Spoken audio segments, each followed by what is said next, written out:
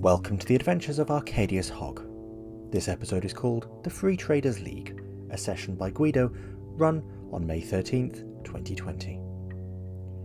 Notes have been posted across the Dawnlands and a rumour has spread among the adventurers looking for work. An anonymous backer is recruiting a party of adventurers to engage and neutralise a dangerous pirate crew. Interplanar travelling might be required. A reward is available, as well as a share of the eventual loot. Terms will be discussed in the private room of the Flourished Hook in Port First on the 10th of Myrtle at 8 p.m. Arcadius's feet touched the ground outside the doors to the Flourished Hook, Bones's feet landing a few feet away just moments before his. They looked at each other, and Arcadius nodded with a smile, grabbing the door handle and opening the door for his friend to step in. The moment they entered, it was as if the staff were waiting for their arrival, and they were ushered through to the private rooms at the rear, where their anonymous associate was waiting for them. Once the full team had assembled, consisting of Marcus, Cheryl, Bones, Gesh and himself, Arcadius settled into a chair, all the smiles and happiness now evaporated. This was business.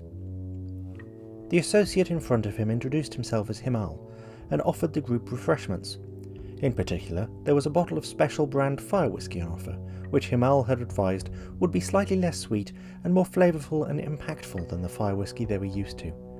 Between Gesh and Arcadius, during and after the meeting, that bottle would definitely run dry. Himal advised that his secretive employers needed distance for the work that the group were to complete. They needed to not be associated with the task when it was done and dusted.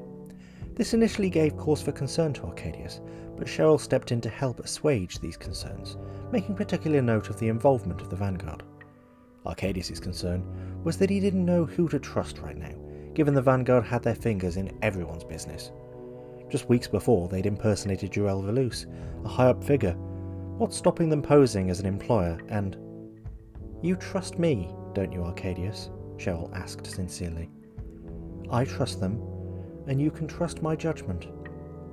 This argument alone would usually have won him round, but Arcadius could see her and Marcus were trying not to be obvious about something.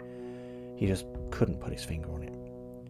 This warrants some further investigation, maybe, he thought to himself. The fire whiskey would clear this thought from his mind later on. The mission was to take out some interdimensional pirates, and the group were given the address of an office to head to early the next morning, and advised they would be plane shifting to the target. Arcadius immediately offered Cheryl a place to stay at the first group office, knowing that he hadn't actually used the bedroom for several months now, given his magical ability to stay awake. She of course gladly accepted the invitation, and they then, joined by the others, went drinking. Arcadius and Cheryl took the time to drunkenly catch up.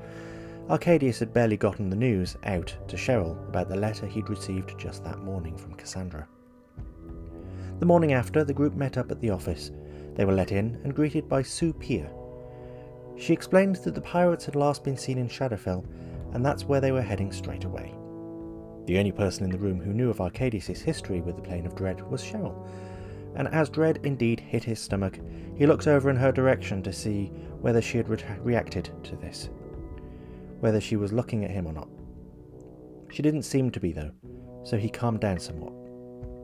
As the plane shift magic reached its crescendo, he felt Cheryl's hand squeeze his own, and he couldn't help but react similarly, just to make her aware he was there for her, whenever she needed him.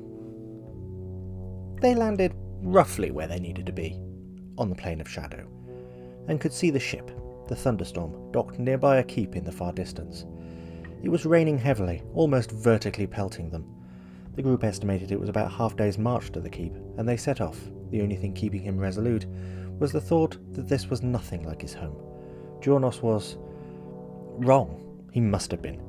The only similarity to this place, to his home, was the mist that seemed to cling to the trees in the forest around the town of Fulford. Arcadius shook his head. Focus on the mission, he scolded himself mentally.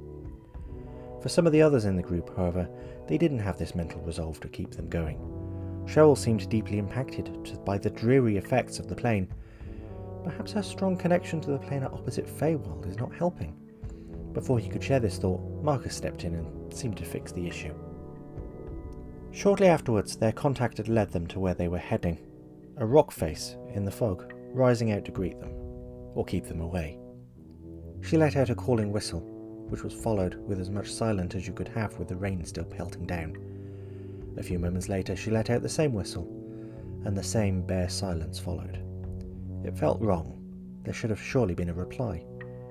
She darted out of sight just as an explosion rang out in the group's ears, as 3 of the 5 towers of the keep crashed down suddenly. It was time to act, and the group darted to follow Sue, now crouching next to a body, someone who Marcus and Cheryl recognised, but Arcadius didn't. "She's dead, Sue looked down at the group, trying to hold back her own panic. "I have to get her out of here, Cheryl interrupted, but Arcadius wasn't listening to the words. He was staring at the great ship up above them, and the keep. Someone had to concentrate and pay attention, and the others were better placed to deal with the emotional response, he thought. They followed the path onwards, which led to a rope bridge up to the keep. Marcus, being light-footed, offered to dart across first, securing the path ahead with rope to make it safer for the others, but this plan was soon abandoned when he was attacked from the shadows. It didn't take long for the assailants to reveal themselves, and Arcadius and the others peppered them with attacks, Arcadius using Eldritch Blasts, while everyone else piled in with weapons, and soon the Shadarkei attacking them had perished. The thunderstorm at that moment unfurled its shredded sails. Gesh cried out, "They're trying to escape," prompting Bones and Arcadius to both leap into the air, wings unfurling as quick as the sails on the ship.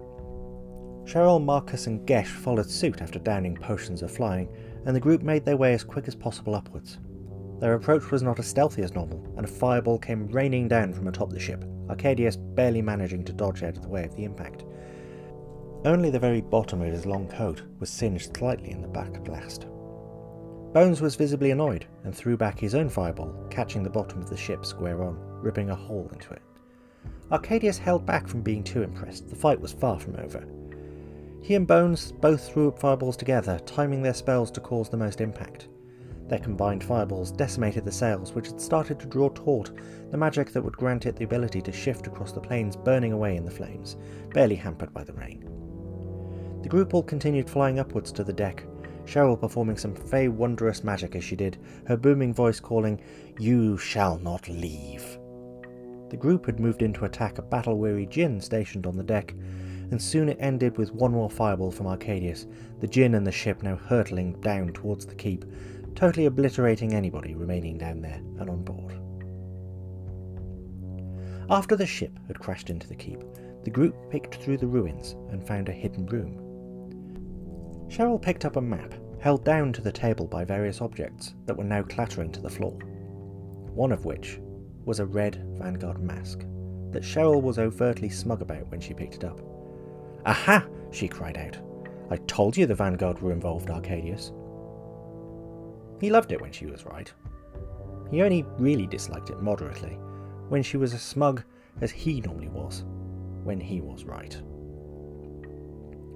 This has been a write-up of the Freetraders League, run by Guido for the Cantus Expanse, a long-running D&D 5th edition campaign run by the London RPG community. Want to play tabletop RPGs with an amazing community? Looking for a friendly place to run a game? Whether you're a newbie or a veteran, we cater for absolutely everyone. Join us on Discord and check out the meetup events. Links for both are in the description. Thank you very much, and goodbye.